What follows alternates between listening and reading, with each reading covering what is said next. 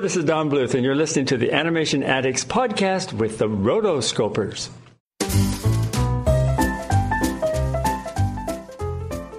You're listening to the Animation Addicts podcast with the Rotoscopers, episode 155, Thumbelina, Coochie Coochie.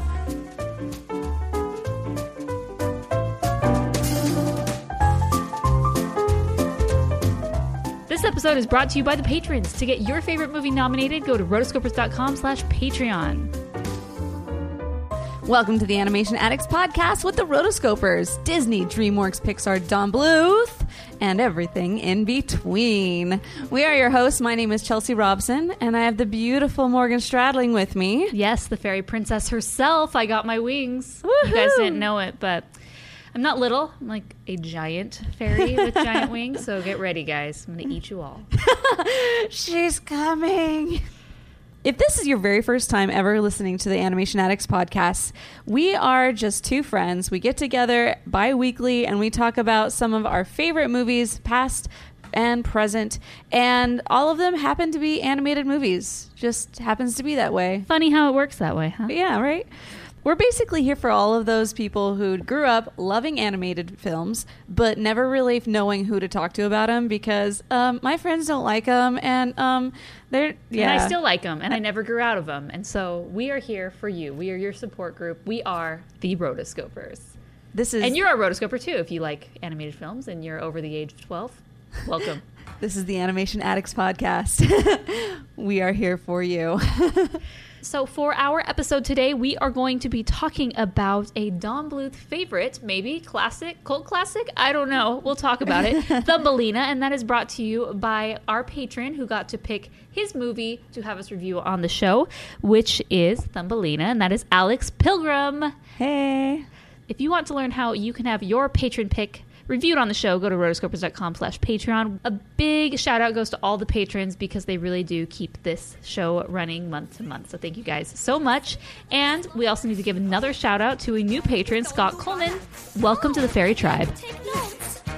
We are free and independent. We go everywhere and we gacha all the way. We're gonna teach you how to samba and to ramba and la bamba. Every number Thumbelina say ole.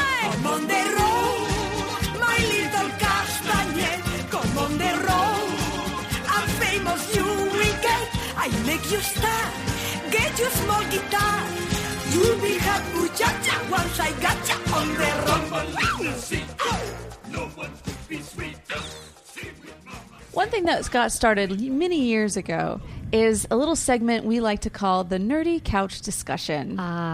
Basically what this is, just picture it with me. You're up into the night with some of your best friends and just some nerdy things come around and you just happen to just talk freely about these with no judgment. Yes, this is what we're talking about. This is called the Nerdy Couch. We don't have this segment every time we do a podcast, but every once in a while we like to throw it in when we have something funny and nerdy to talk about. And this time I was looking up Thumbelina on IMDb, and you know at the very bottom where it gives you like a list of like, you might also like these movies. Yeah.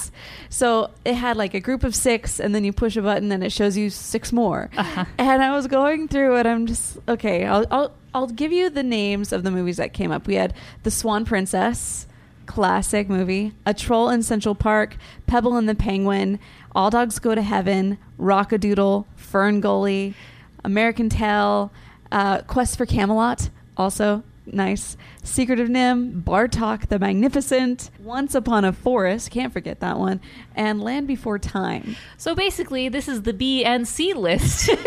Yes. Because it's assuming that, hey, if you like this film, you clearly don't like Disney.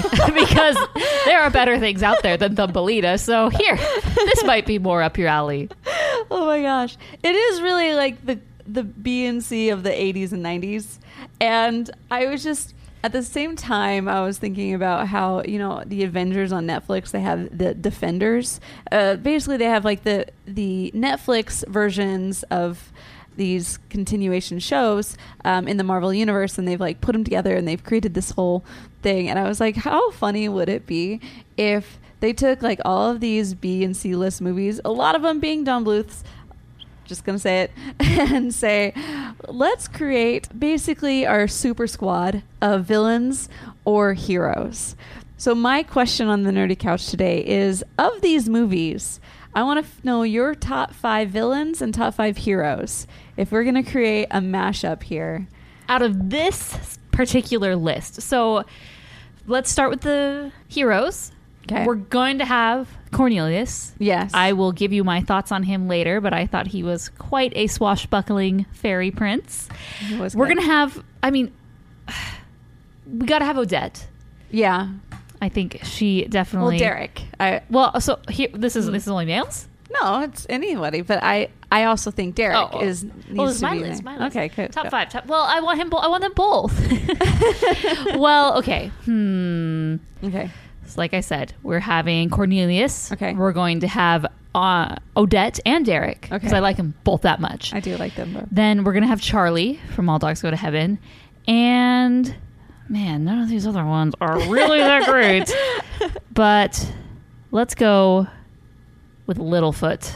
Oh, a little bit. Those are my heroes, okay? Okay. What are yours? So for my heroes, I'm going to throw in Derek.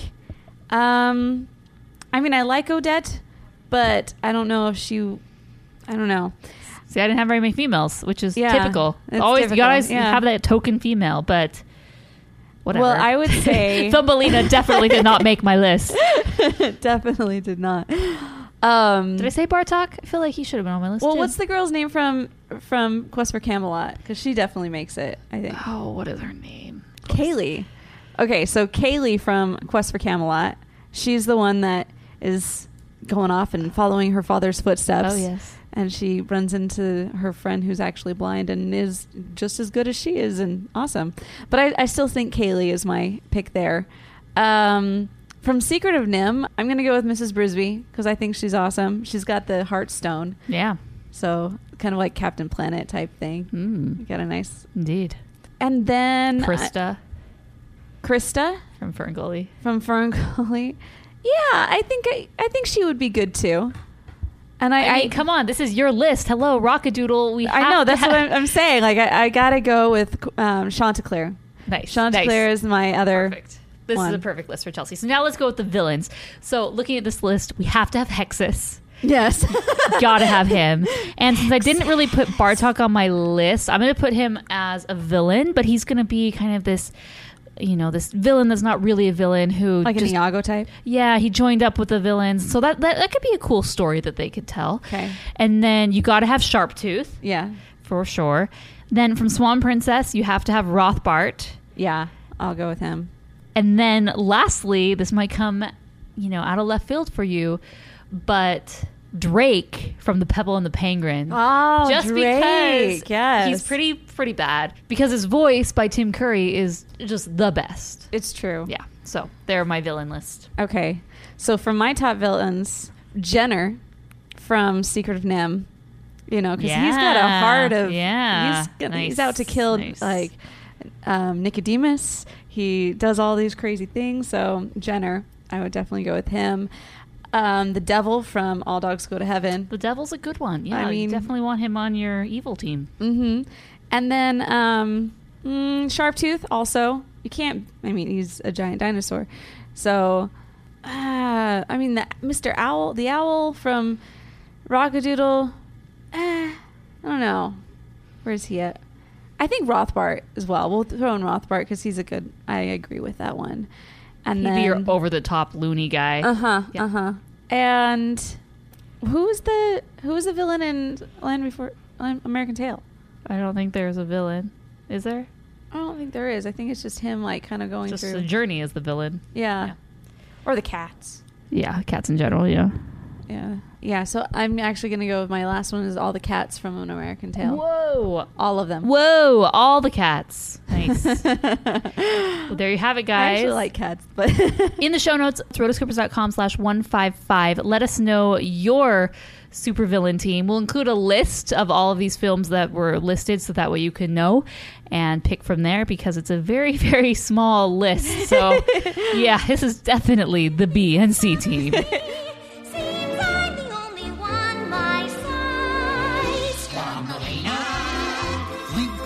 Save on meals. Thumbelina. Maybe if you had high heels. Thumbelina. If you'll stay here forever, we know that we'll never be gone. All right, so let's fly right into our main discussion. We are talking about Thumbelina, or Thumbelina. Like, that's really how... It really is. Yeah. Moving on. So, some general information about the studio, about the film, whatnot, before we talk about this film. This all comes from Box Office Mojo, IMDb, Wikipedia, and, of course, the bonus materials where readily available. So, studio, Don Bluth Entertainment, and Warner Brothers Family Entertainment was the distributor.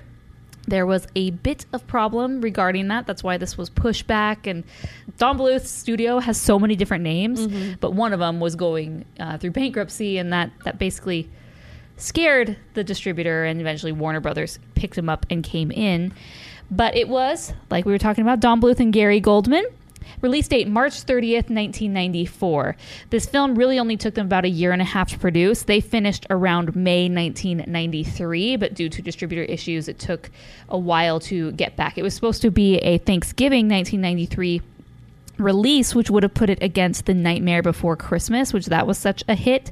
So part of me thinks that potentially they missed a bullet, but then again, maybe not, because it only did $11.3 million in the box office, which was based off a budget of $28 million.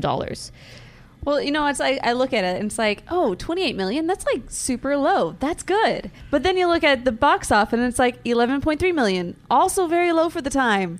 That's bad.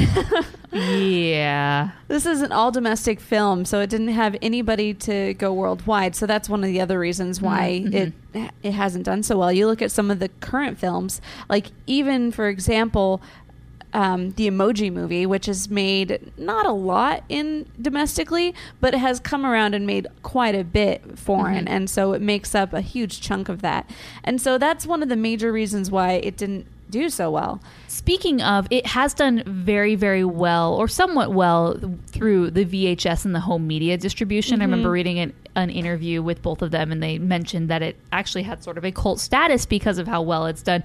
I mean, I feel like you knew somebody who had this on VHS. Yeah. I didn't, but I loved when I would go to someone's house and they did, because I feel like I had every single Disney movie known to man, but some of these more obscure ones, it was like, ooh, what is this? I want to watch that. And that's like Once Upon a Forest. That was one of the only movies my grandma had. So, yes. Unfortunately, on our list, our game above, that movie had no villains or no heroes picked. No, because it was all like people. Well, rodents and critters. Yes. Morgan said that this could have gone against Nightmare Before Christmas, but instead it did go against The Lion King, 1994. Came out later. Which came, The Page Master. Well, I'll give you the top 5 ranking of the year. So the highest grossing animated films of that year were The Lion King, and then had Pompoko from Studio Ghibli. Dragon Ball Z 10, Broly's Second Coming. Yes, sorry. Doraemon, Nobita's 3 Visionary Swordsman, which honestly I've never heard of. So just keep going. Just keep going. But number 5, I had to keep going because I had to get to number 5, The Page Master. Which barely did slightly better, only $2 million more or less. Yeah. So, I mean, hey, not so bad, Thumbelina. It's okay. It's okay, Thumbelina. It's okay. But I had to also remember that this was the year of the distribution of The Return of Jafar. Oh, so the game changer. This was a game changer for Disney in general. Well, also interesting that the same year, later this year, Troll in Central Park, which is another Bluth film. And during this time, they basically were putting, it came out in the same year, but they were done with this in 93 and then moved on very quickly to the animation side of Troll in Central Park, and then followed by Pebble and the Penguin. So they were kind of busting these somewhat cheap movies out. And I did listen to some interviews from Gary Goldman and Don Bluth about this, because I'm like, I want to hear what they say, and there really wasn't that much available, and so I had to kind of do the find search to see if they even mentioned the word Thumbelina. About 90% of the interviews, it doesn't even get mentioned at all, but I did listen to an interview by Channel Awesome, which is Doug. You may know him from his awesome movie reviews that he does on YouTube, and he got an interview with them before they were doing their Dragon's Lair Indiegogo campaign, and he kind of Don Bluth slightly mentioned, kind of the history, and he's like, and I had alluded to this previously I think in our Anastasia rewatch podcast that we did, saying how when it was just Secret of NIMH, it was just them, so they had full creative control, and that's why the movie was so good and different, and it was dark. And then when they had brought Steven Spielberg on, they mentioned that he was a great executive producer because he really only wanted approval, like he liked the concept, but he just wanted to approve like the script and the storyboards, but then he was totally hands off. But then as they started moving to these other distributors, there were significantly more cooks in the kitchen and people who didn't know how to cook and should not have been there. Yeah. And that is what this early 90s era is, I believe. Once Amblimation and Spielberg was kind of out, they which is very much seen in Thumbelina. And all these films, it's based on a really, really great script. You have to have a good, compelling story. Yeah. And I mean, this was based on the Hans Christian Andersen fairy tale, but you have to convert that to a script which is able to play for a modern audience and whatnot. And they said that the script writer left or something like that, and so he had 1 week, Don Bluth, 1 week to rewrite the script in order to hit deadlines and move things along. And he's like, I'm not a script writer. Yeah. And he, and I think that kind of indicates like what happened with this film is just there were dates, there were deadlines, there were people with putting their fingers in all sorts of pies, and they would force them to dumb things down or make things simple, and they didn't like that because, one, if you look back at their older films, they didn't do that, and the films are so good as a result. And you look at films like this, and you're just like, when we were talking about it, like, oh, Thumbelina, like, just high level when I think of, oh, I gotta watch Thumbelina, it's internal groan, right? And then I watched it and I was actually somewhat surprised and happy, and we'll talk about that, but there were definitely things that were definitely groan worthy. Yes. And you can definitely see that. And I think, and they admit it, they said we needed distributors, and part of coming with financiers is that they have some control because they're paying for it. But so kind of unfortunate because they've definitely had these ups and these lows in their career, and this might be some of the lows. Yep. Yeah, we'll go with that. Well, this is definitely not one that you want to approach Don, say, hey, I want to interview about Thumbelina. He internally, I'm sure, says, no. Yeah, please, but it would no. be interesting. I feel like maybe since we live here where he lives, we should talk about, maybe just do like an interview sequence or series regarding each individual film and kind of get cool. Like the verbal history of it from him, and just, instead of like just like one question here and there. That'd be pretty cool if we could do a series like that. Kind of don't want to bother him currently. I know he's at the tail end of the pitch presentation, and that's kind of his main thing, but hey, we're here for you, Don. If you're listening, let's do this. We are, as everybody knows, we're big fans of Don. Yes, indeed. He's in our tagline. Exactly. So let's talk a little bit about the fairy tale. So like I said, this is based on Hans Christian Andersen fairy tale called Thumbelina, or Little Tiny, which is kind of what the translation is, and another translator had given her the name Thumbelina, but she's known as Tiny. And I actually read the fairy tale, and I'll include links in the show notes where you can find this. And it's very short. You can read it in about 10 to 15 minutes. And I was very surprised. I've never actually read this one before. And how the film is very faithful to the story. So, you have this woman who cannot have or wants a child, and so, she's able to have, she pays a fairy like 10 coins or something for this, and so they get the little seed that they have to plant. It turns into a flower, it turns into Thumbelina, and like, oh, I'm so happy. She puts her in a little walnut case for her little bed, and then off we go. Prince does not come into play at all until the very, very, very end. But then this toad, is hopping by and says, "Oh, so beautiful! I want you to marry my son," and kidnaps her. So that starts that chain of events. And the son, much different than the film, he's just so either taken aback or not very smart, not very clear, but just says "croak, croak, croak." That's all he ever says. Well, the mom talks, but not him. So I can see that as like something that happened back in the day, and even today. Like you get some mothers out there who are like, I don't care who you are. Like, I want my son to marry you because I'm trying to be playing matchmaker here. So they start preparing kind of like the wedding, the bedchamber for this upcoming wedding, as they're like making everything for it. So they stick her on this lily pad in the middle of nowhere where she can't swim and she can't escape. So she's super bummed. She ends up talking to some fish, and the fish feel bad for her. So they bite the bottom of the lily pad off, and then she's able to float down the river. So, then later, I'm kind of glossing over a lot of these things, but she meets this beetle, which is called a cockchafer, which is basically a brown beetle found in Europe. And he's taken back by her and her beauty. And so he takes her to his friends, and then they start calling her ugly, and where's her wings? She's scrawny. And then he realizes, oh, okay. He actually listens, gives into the peer pressure. Is like, yeah, she's ugly. Okay, never mind. See you later. And then, again, winter's coming, and then she meets Mrs. Field Mouse, and then there's this Mr. Mole who wants to marry her, yada, yada, yada. The very end, she's able to kind of escape, and she sees this flower, and it opens up, and it's like this crystal boy, and she's young. It's very much younger as depicted. Maybe she's a maiden, but in the picture, she looks like she's 10. I'm like, interesting. But again, with the times, maybe not so out of the ordinary. She's a young maiden, probably like a mid-teenager, right? And then he's the prince. And so they get married, and then one of the wedding gifts is someone gives her dragonfly wings, and they basically sew them onto her, and they live happily ever after. So that is the story of Thumbelina, and it's very short. You should check it out. I'll include a link.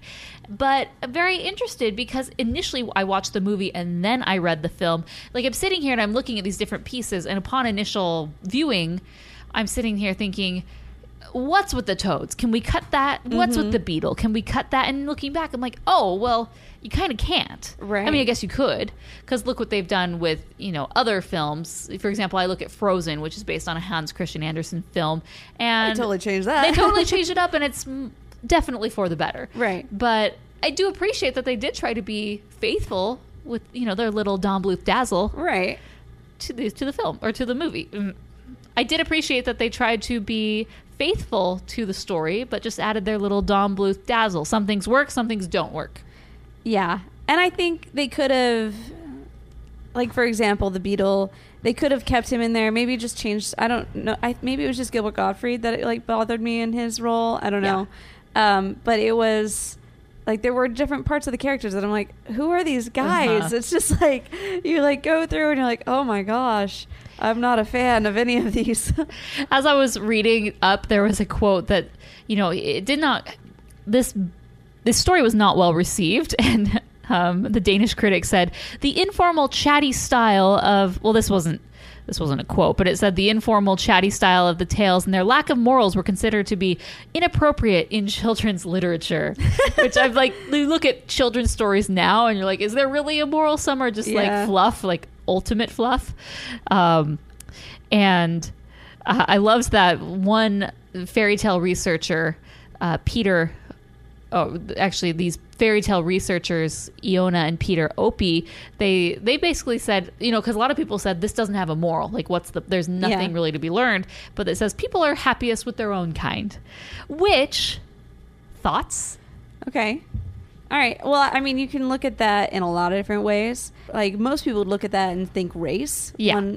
One thing, but that's not how I see it. I see it okay, I'm looking for people that I feel comfortable with, that make me feel good, that I feel like I'm on par, if not equal to. Yeah, people are looking for a home. People are looking for a family. Even if they have those, they want a place to belong. And it's just like this podcast, the Rotoscopers or the Animation Addicts podcast. People come and they're drawn to this podcast or other podcasts on a variety of things because it's people like them with interests like them. Right. Same thing with religion. A lot of people hang out and socialize with people of their own religion because you have the same beliefs, you have common ground, and it just kind of puts you at ease. And like I'm saying, this is a variety of things. Not saying that you should only be with people. You definitely learn a lot of things by branching out. I always say that in high school, I was part of the honors kids. And so, I hung out with all the honors kids. So that was our binding. But actually, if you looked at all of us, there was one kid from Germany.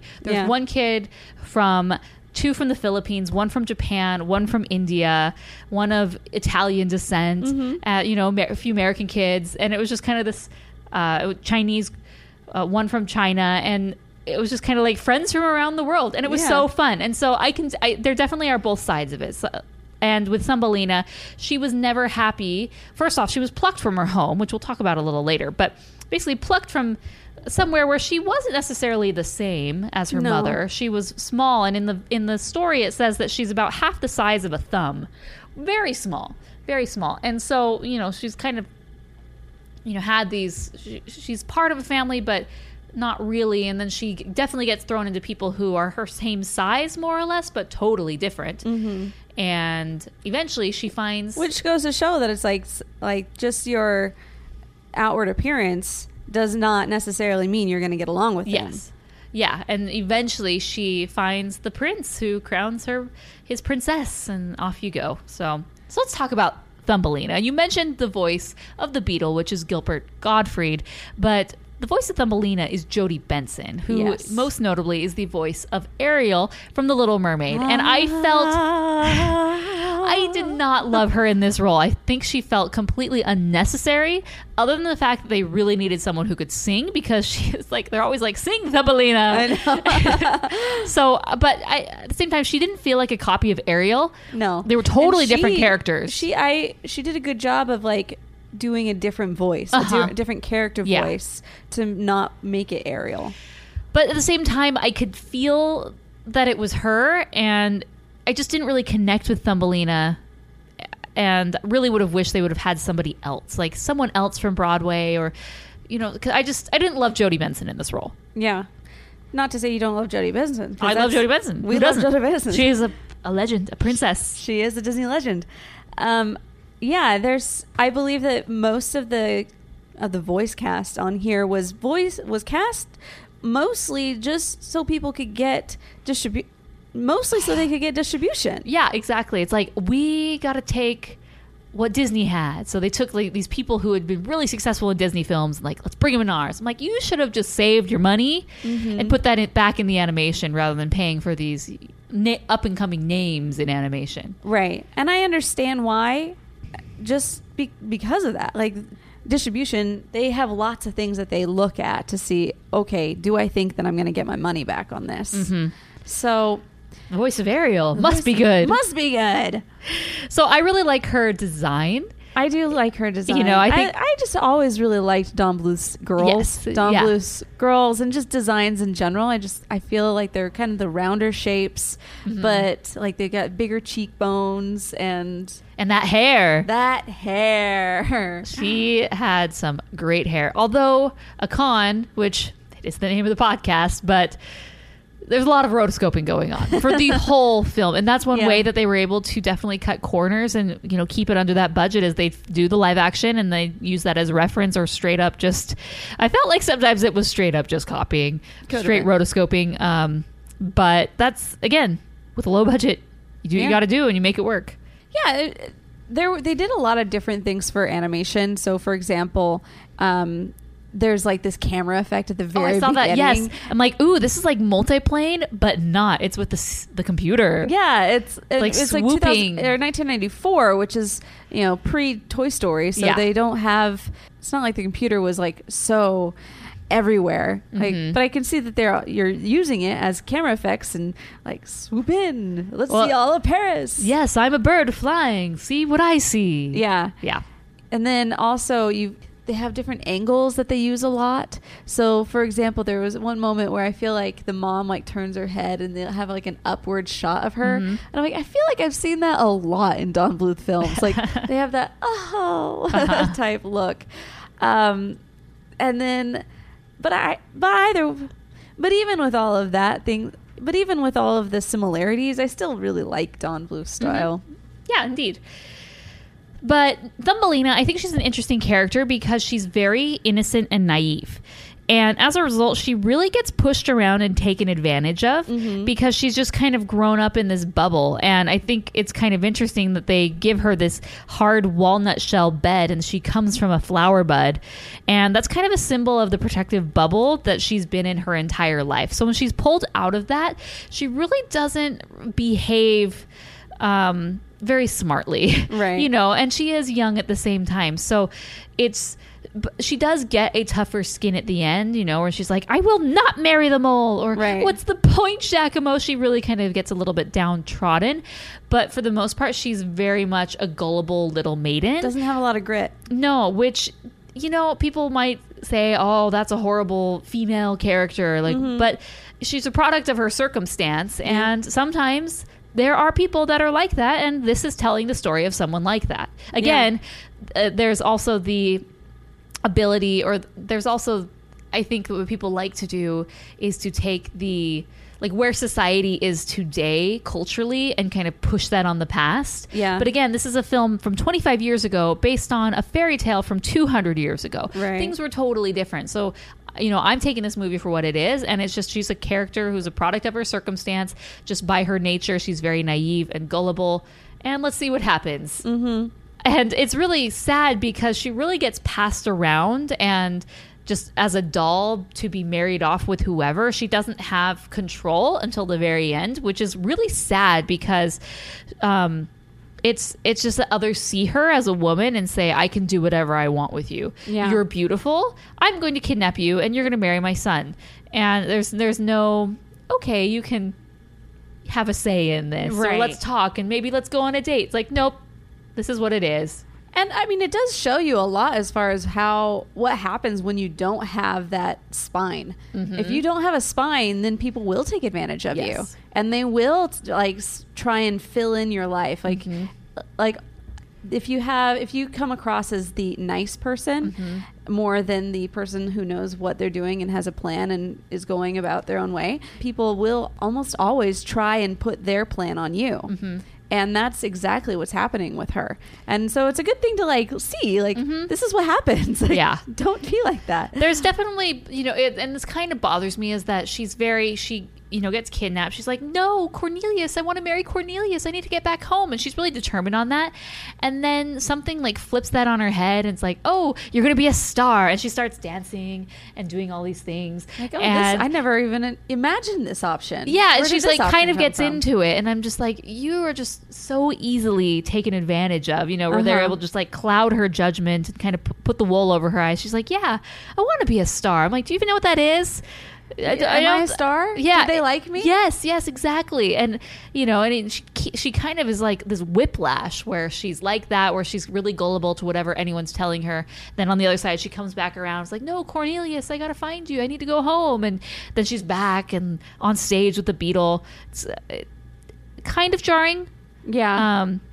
She's just all over the place. Yeah, and you can see that that's what's happening to her. She's just kind of going along with it, I guess so. But So that's a coping mechanism at the Yeah. same time. it is. And that's like a strategy survival mechanism. Yeah. But I love, speaking of marriage, wow, she just jumps right in with the prince. The prince just appears, a quick song and dance, and we'll be married in the morning. Oh my gosh. And he's always going in for that kiss. I know, he's a smooth, he is a playa. Like, hey. He met her how many minutes ago, and already he's like, let's do this, Hey, baby. we're into the chorus, honey. That's how fast these things go. Yes. So let's talk about Prince Cornelius. Yes, he's a playa, but I like him a lot. I do too. He's just a really appealing character. You know he's not, you know, has these ill intentions or he's out to get her like everyone else is. Like he really seems very genuine. And also he's attractive, he's courageous, and so suave. Great with a sword. I think he's got his Bumble. You know, he's got yes. a nice ride. Yes, that is the modern day equivalent of the motorcycle that the parents hate. You can't go in the white butterfly. But when she comes along, you better believe they're in that white butterfly. Oh, that's so funny. But I really like Cornelius. I think he's also he realizes that this is what he wants, and he's like, no, this is what we're doing. And there are guys and girls that are very much like that. They get Yeah. their heart set on something and they will do everything they can to woo and sweep you off your feet. whether it's right or not, they Yes, just go. exactly. Exactly. Like, I have my eyes set on that one. Watching this, I was like, man, you see these relationships all the time. Yeah. All the time. And so that's another reason why I didn't really dislike the movie. I was just like, man, these are real. Well, yeah, because we were talking about Thumbelina being very naive. And of course, like this guy who's her size, probably the first one she's ever seen in her life. He has wings. He sings her this song and dance and sweeps her off her feet. And of course, she's like, yes, I love you. But luckily for her, he's a good guy. Right. However, in the search for Thumbelina, after she goes missing, man, he is always just off stage or one step behind. And it's interesting. It makes it kind of strange because he's more or less gone the whole time, at least from Thumbelina's point of view. We see him every once in a while. He even gets frozen. But he very heroically fights off the Toad and his crew at the very end. Sorry, he very heroically fights off the Toad and the Mole and that whole gang at the very end. But Thumbelina never sees that. Yeah. He just appears with a sword at the very end like, Thumbelina, I found you. And she's like, yay. And I feel like it would have been worth so much more to have her see that for him, so that she knew he was actually searching for her. Because she comes to a point in the film where she's like, he's dead. He died. He's not coming for me. Like, no, he did. And we never see that exchange between them, or at least her viewing that point where it's like a solidification yes, of this like, is reasons this is true. why I need to like this guy. Yeah, exactly. Reasons why this guy is good for me. Not like, oh, hey, you're here too? Cool. Well, I guess we can go on that second date. Marriage, right? Yeah. And to me, he's definitely the predecessor of Dimitri. Ooh. Because like he has some of these really good qualities. Like he has decent qualities, but he's not fully developed, I feel. Yeah. But Dimitri really encompasses that all. Which, can we talk about his look? Yeah. Some people do not like his clothing and appearance, but His hair is kind of weird. I'll give him that. Was that a 90s thing? I don't know. It's kind It of was like a not fade in the quite back, a bowl but cut. it's like a bowl cut that's like long on the top, but not a bowl cut because it's got some pieces to it. It's very interesting. And his outfit, it's like, you're a fairy prince. Like, you got your own style and custom and tights and the tunic. It all works, okay? Just go with it. Yes. But who am I to judge the fairies on their Exactly. culture and their style? you know, and you were like, oh, I just love the way that Don Bluth does his women. I'm like, you gotta love those Don Bluth men. It's true though. Man, he doesn't do a lot of men. Like a lot of his movies are more anthropomorphic, and so you don't get to see a lot of his men. The moment you bring up Dimitri, I'm just like, the best looking. All the girls just swoon. So true. We'll have to do like a wizard's duel one day about who is the better man. Not the better man, but the hero prince type, Dimitri or Eugene. Ooh, Because they're both. these are good. So get ready, Chelsea. Get Okay. your arguments ready. It's going to Okay. happen. on both sides. Okay, so we're jumping into the story like we were talking about. We're not going to recap, scene by scene. We're just kind of talking high level about certain characters that we liked. And there's Charo as Mrs. Toad. Most people our age and below have no idea who Charo is. And I do not. Charo was really big in like the 60s and 70s. Basically, she's from Spain, and she moved to the U.S. to be in Hollywood, to go to Hollywood. Yes. And she was actually a very accomplished classical guitar player and was very famous in Spain for that, but also wasn't making a lot of money doing it. And so she moved to the States wanting to do something, and she somehow got a gig where her tagline was "Coochie Coochie." And even in her song "On the Road" with Mrs. Toad, she even says that, "Ooh, coochie coochie," And so Charo was really big. She always wore these like really voluptuous outfits and had all these fringe on the skirt, and she just was like always doing these little like señorita dance moves and everything. So basically what you see as Mrs. Toad is Charo, but in Toad form. But she was really big during those times, and she just became like people my parents' age all definitely know who she is. Yeah. So my parents were like, she's coming to town and doing a concert. Oh no. At this retirement Oh no. village thing Oh no, in it's Arizona. just getting worse. In Arizona. And so we have a lot of winter visitors. So Yes. it's great weather during the winter time. People want to get away from the snow, they come here. So there's lots of these places where they just have retirees go and hang out and do their thing for however they want to do and make friends.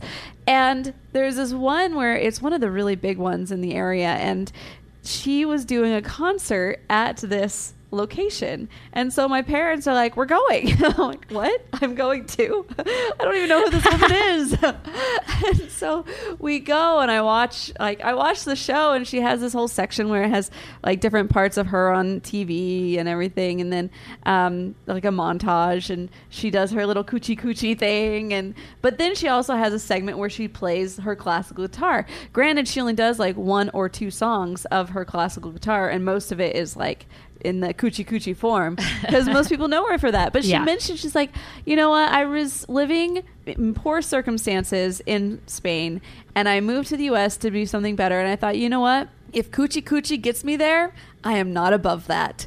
And that's what she did. So that is Good for her. That is good for her, yeah. But it's just so funny because hardly anybody knows who Charo is. And I was actually, when I was in Nashville, I was talking to a friend of mine, and he also enjoys animated movies as well. And he's like, oh, look, it's Thumbelina. Remember, it's got Charo in there. And I'm like, I went to her concert. And he's like, what the heck? He's like my age, you know? Yeah. And so he's just like, what? How do you go to her concert? Oh, I've been to a lot of concerts of the same. Of You're losing your youth points, Chelsea. It was just really funny, though. So, yes, Charo. So, Charo. I think she is the worst part of this film. So the film, they talk about it. This is France and whatnot, and so it's definitely set in France. And so I think to kind of differentiate, and again, there's no interviews talking about this, but I think to make the Toads a little different, they made them Spaniards. You know, because they all have the Spanish accent and they're a little different. Than hey, let's hire Charo, to be the lead. So I say this a lot recently, and it's like, oh, tonally, it's all over the place. You got serious moments, and then you got like these crazy things for the kids or just whatnot. And I feel like if the movie was good, I would never bring that up. So it's more of results-oriented thinking. Yeah. Like, okay, I'm gonna criticize this because it's bad, and just because the results are bad. But does that make any sense? Anyways, yeah, no. But if it was a good movie, I would never bring it up. Right. But it's not a good movie. You're trying to find the reasons why maybe it wasn't a good movie. It's the Toads, the Beetle, and kind of the Mole. The Mole's like a little more serious, but it's just so different and over the top and weird that it doesn't really match the fairy Thumbelina elements from the beginning, which are kind of like very romantic and whimsical and fun. And I kind of said this with Anastasia in our Roto rewatch that we recently had done, that instead of going kooky and crazy with Rasputin, they should have just made him scary, terrifying, and evil.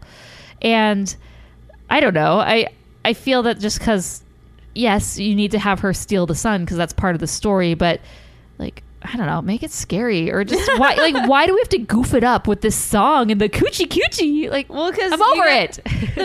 The book itself is only 15 minutes long to read, so you gotta throw in something. So they were like, okay, who's a Spaniard we could get? And of Don Bluth's era, he knows Charo. So he gets Charo. It just doesn't work for me. It doesn't. I don't think it works either. I think the song itself is kind of a little too fast. Like, you don't really... It's just a different type of song. And the same thing with the Beetle. It's more of this, like... It's just a lot going on. Big band sort of. Yeah, when I think of this song, I don't think of a song that I can sing. And I think of this song as like there's so much going on and just kind of a cluster of things happening. And as a kid, you don't really... Like, there's not a specific... line of approach that they took with it, and I think that was one of the main reasons. But in Aladdin, they have these big numbers that are totally different, but I think they're maybe because it's a genie that's typically doing those. Friend Like Me, Prince Ali, they don't necessarily have to be grounded in reality, but again, those songs just work because they're moving the plot along. This song, lot of the songs in here don't really move the plot along. This one I don't think does. It's No. just like, sing a song. Yeah. It's because we're singers and that's what we do. We're going to make you a star. Okay. Anyway, let's move on. I don't want to talk about these guys. Okay. And, you know, so we have Grundle, who's the son, and I just think he's stupid. Yeah. Sorry. And he keeps coming back. Yeah. He's Like, just, he's one of the main pushers of the story of like, Yeah. I'm gonna, I got to find her. I got to like, find he her. brings in the beetle again. I'm like, Yeah. please get rid of the beetle. And in the original, it's like once she moves on, They she move on. basically moves on, and it's. But I guess they needed to tie these. Hey, they're spending money on these people. They need to tie them together.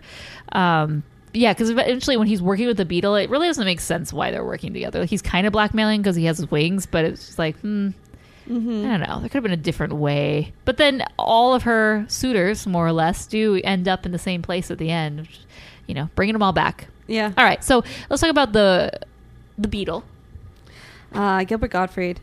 I don't really like it. No. I think his voice does great as Iago, and he does a good job in a lot of things that he does, but I just don't feel like this one he did a good job. He with. has such a very specific voice that I feel you can't overuse it. Yeah. And having him just have been in Aladdin and be a really big part of Aladdin, or at least very recognizable from Aladdin, I'm okay with having a character that's really over the top and crazy, but I just didn't love him in this. I just didn't like the character either. And every time that they brought the beetle back into the story, my I like this movie points just dropped. Like, there were several times, you know, as you're going through, the pacing of this movie I felt was pretty even in a lot of the points. So at the very beginning, I felt like you did really well with the Follow Your Heart song. Yeah, You with Giacomo. follow your heart. Yeah, And Giacomo is, you know, the sparrow, Yeah. the bird, is in the original.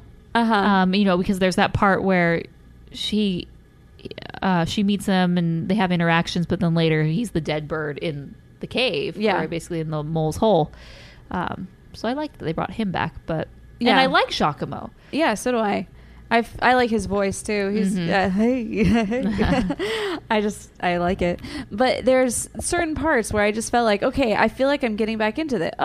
But then the part where everyone's like telling her that she's ugly, like that part just kind of rubbed me really wrong. I It was really like, does, but that's part of the book, It which is is part crazy. of the book. Yeah, and I don't like that is what it is, but it's like it's still It's just- really jarring. It really is. And you're just like, I don't like this at all. And anytime that you come back into this story, it just makes me not want to be watching you. Yeah. And that's really how my like level of this movie went. Is like anytime he was in there, it was like, no, going down. And then he leaves a little bit, bringing the prince. Oh, yeah, bring it back up. Bringing it back in. Oh, yeah, you're good.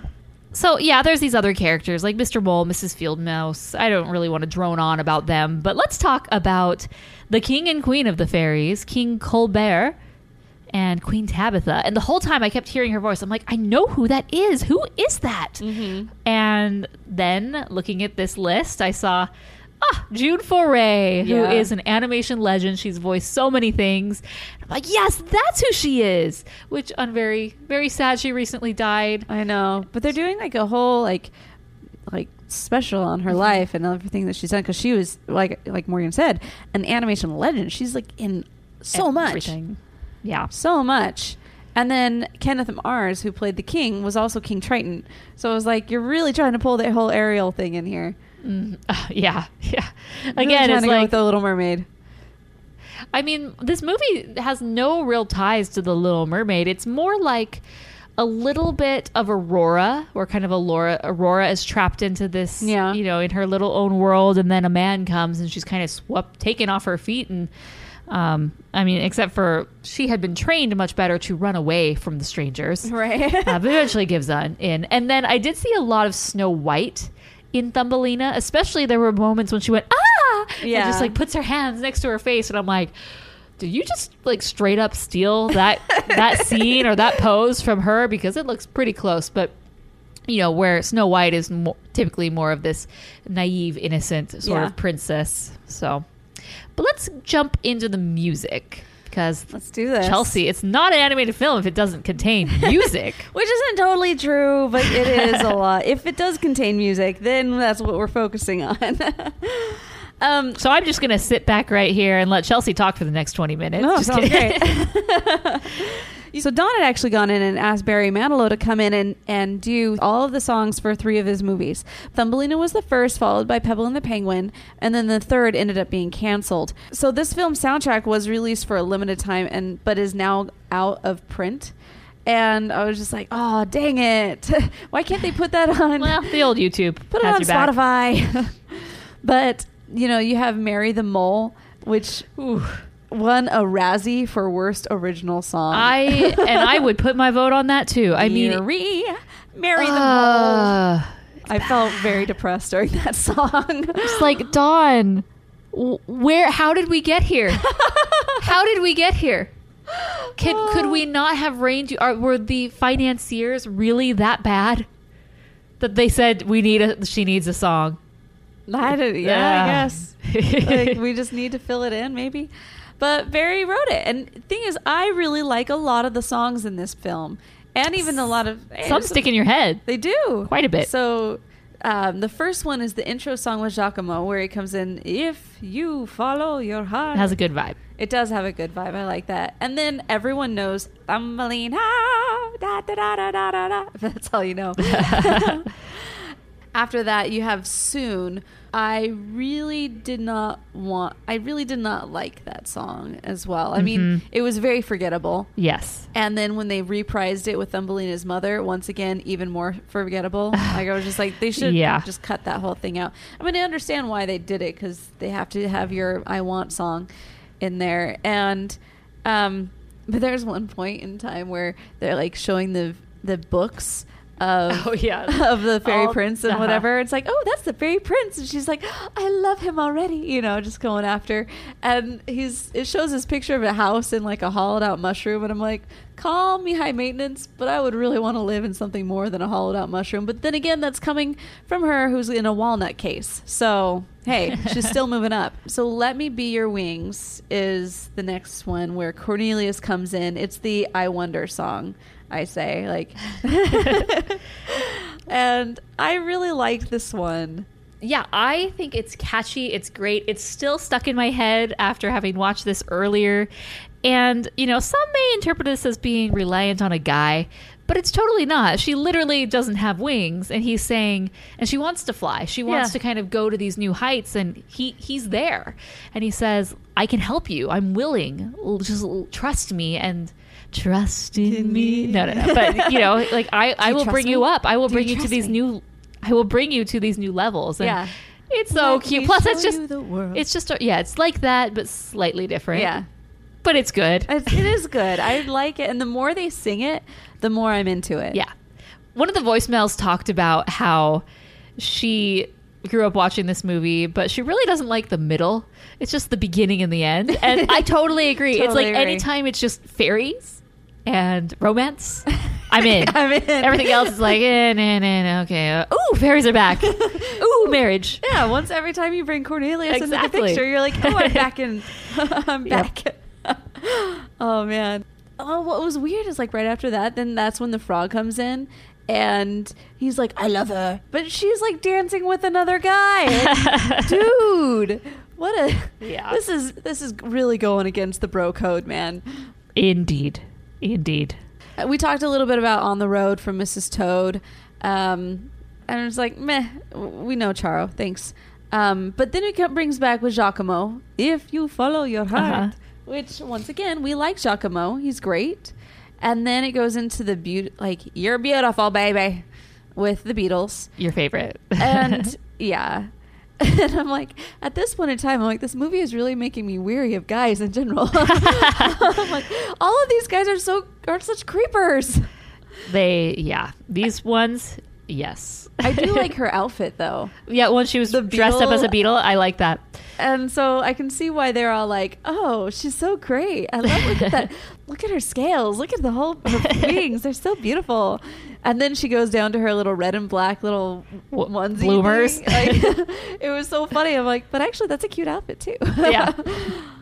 Well, they were like, she's so scrawny. And I'm like, her legs are so scrawny. I'm like, look at her leg compared to your leg. Yeah. It's 3 times the size, okay? Yeah. You're the one with the scrawny legs, mister. Yeah. But as I said, it's like, everyone telling her that she's ugly really takes it away. Like, you just don't want these, like, It's cringeworthy. it is. Indeed. And I think that's one of those, that's a moment where I really start to feel, and especially going into the Soon reprise, I was like, I'm really actually bored right now. And can I prepare to fast forward, please? And then you go into the field mouse. And my favorite thing about her is when she's like, she really serves up a healthy batch of guilt.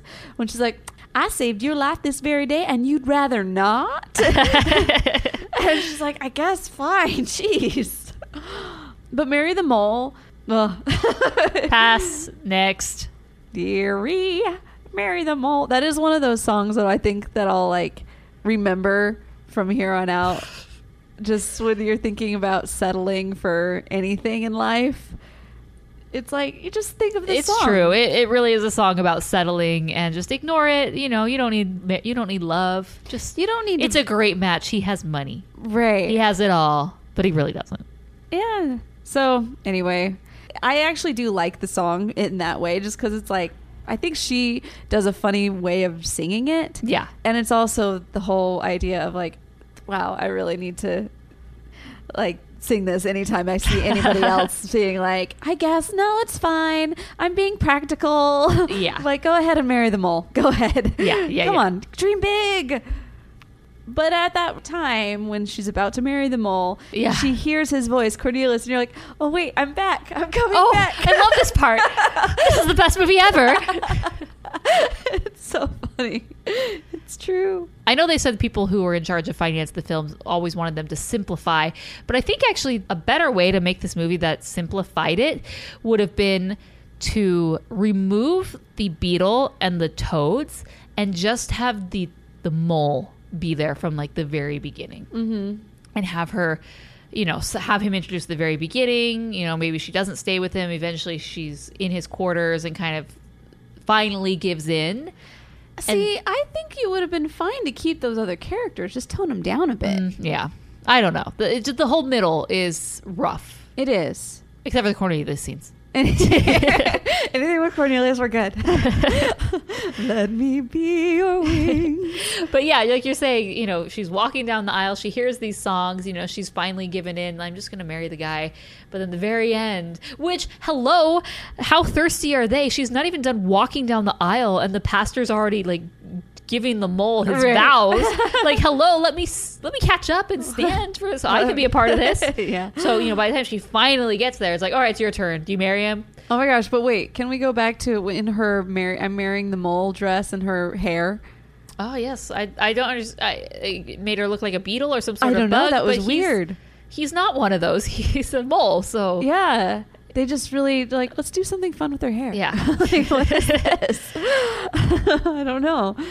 Oh, this is the part where we were like, oh yeah, nobody ever actually sees the fairy prince come Yes. in and save the day. yeah, And she just doesn't even know that he's alive even right now. Yeah. And yet she's still going there was a in. big opportunity for her to see him and really have that realization, and then see him save the day and fight for her against all these other people who had really taken advantage of her. Yeah. And I think at the very beginning, I was not a fan of Cornelius just because I felt like he just came on really strong, Yeah, really fast. Like, hey, honey, we're into the third course. Like, let's finish this up. And I was just like, I'm not a fan of that. Why are you... Stop Yeah. being so forceful like that.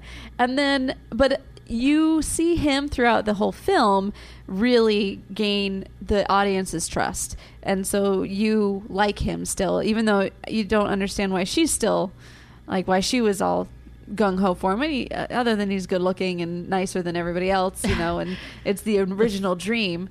First guy to come around ever. Yeah, right. And so you see that, but as the audience, you see him actually really fight, really, as you said, swashbuckling, throws a sword around, and you do come to really appreciate him and really like Cornelius. Like, you're like, yeah, I'm totally going for this guy. So Giacomo, Thumbelina, Cornelius, Let Me Be Your Wings, reprise. We finished with that.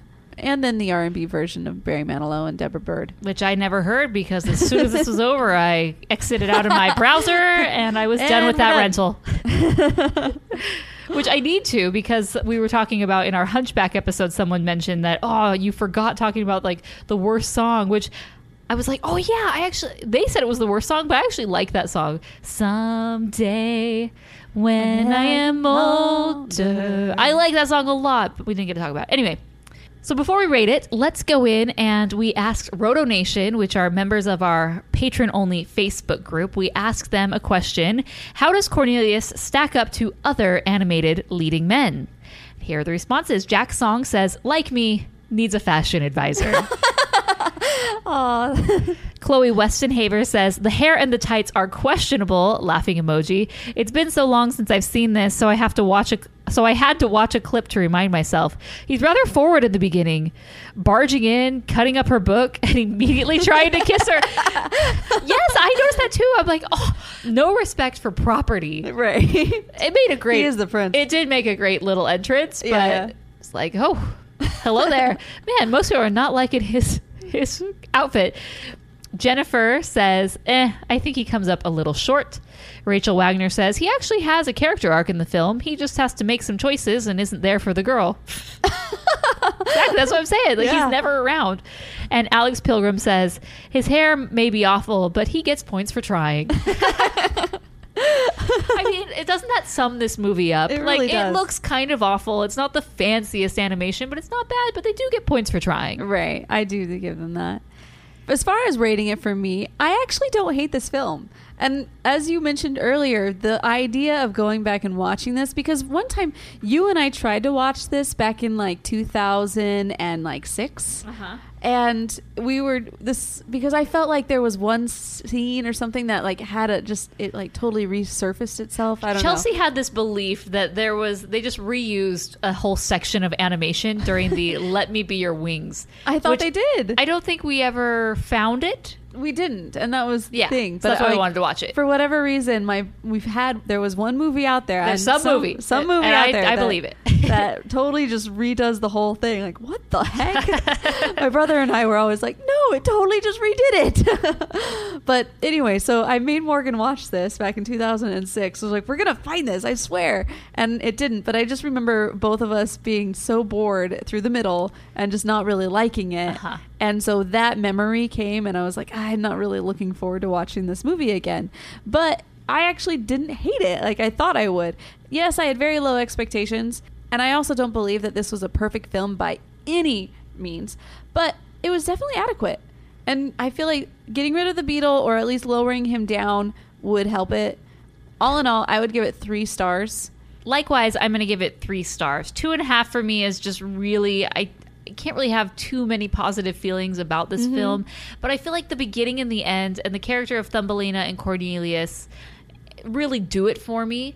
And I like Thumbelina for what she is and the type of woman that she is, and I really like Cornelius for as forward. He's like the complete opposite of her. Yeah. Right? And they totally work together, and he's apparently not interested in any of the other matches that the parents have for him. So, hey, that very fortuitously worked out for both of them. He's a good little guy that tries to save the day. Animation is really not the best. Just looking at it, I felt that we were kind of off model at times. It felt very rotoscoped at times.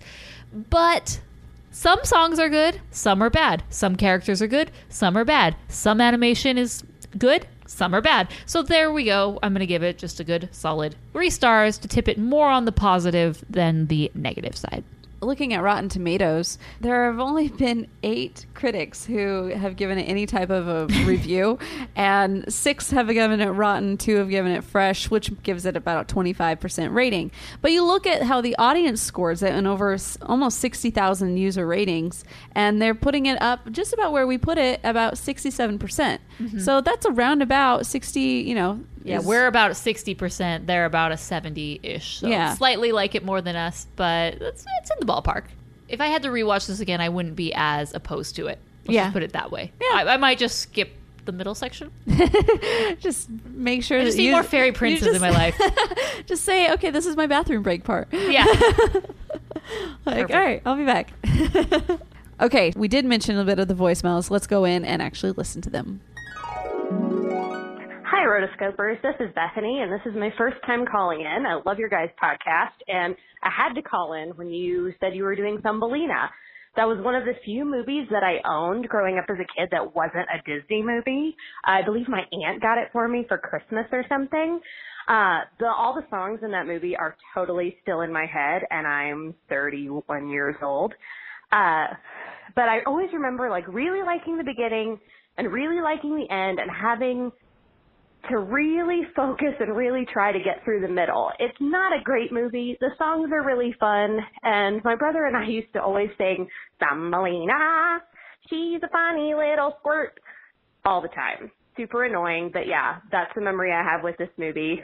Probably more of like a 2.5 to 3 stars, but hey, she had an awesome ponytail, so what could you say? Bye. Good day to you, Rotoscopers. This is Danny here, and while I normally tend to speak positively about the films you discuss, today will be my very first truly negative one. I mean, no disrespect towards Don Bluth, but I hated Thumbelina. When I think of a really bad and annoying and an overly sugary animated movie, this is one that comes to mind. I despise that main character of Thumbelina on so many levels. One critic I heard once described her as a feminist's worst nightmare, and I fully agree with that statement. Not only that, I hate how dense Jacquimo the Swallow is for never considering to give Thumbelina a ride on his back and take her back home. At least in the original fairy tale, she doesn't meet the swallow until the last third of the story. I also can't stand how useless the heroes are, how annoying and useless the villains are. I don't care for the songs, and I really can't stand the annoyingly bouncy, cute, and ultimately shallow, romantic tone this film has. Here's hoping you never have to revisit this film, and I would recommend watching something great like Shrek instead. Hi, Rotoscopers. It's Rachel, and I saw that you're going to be reviewing Thumbelina, and I thought I would call in a positive review because you probably won't have many. I know it gets a lot of hate out there, and it deserves most of it. It's not a great movie, but I can watch it and enjoy it. I think that it has some really nice little songs. I think Mary the Mole is a bad song, but the rest of the songs I think are sweet. And I think it's nice that you see a full journey of the character from her birth, I guess, to her becoming an adult, I guess. And I just love Jodie Benson's vocals so much. And I think that there's some really pretty songs and some pretty vocal work from her.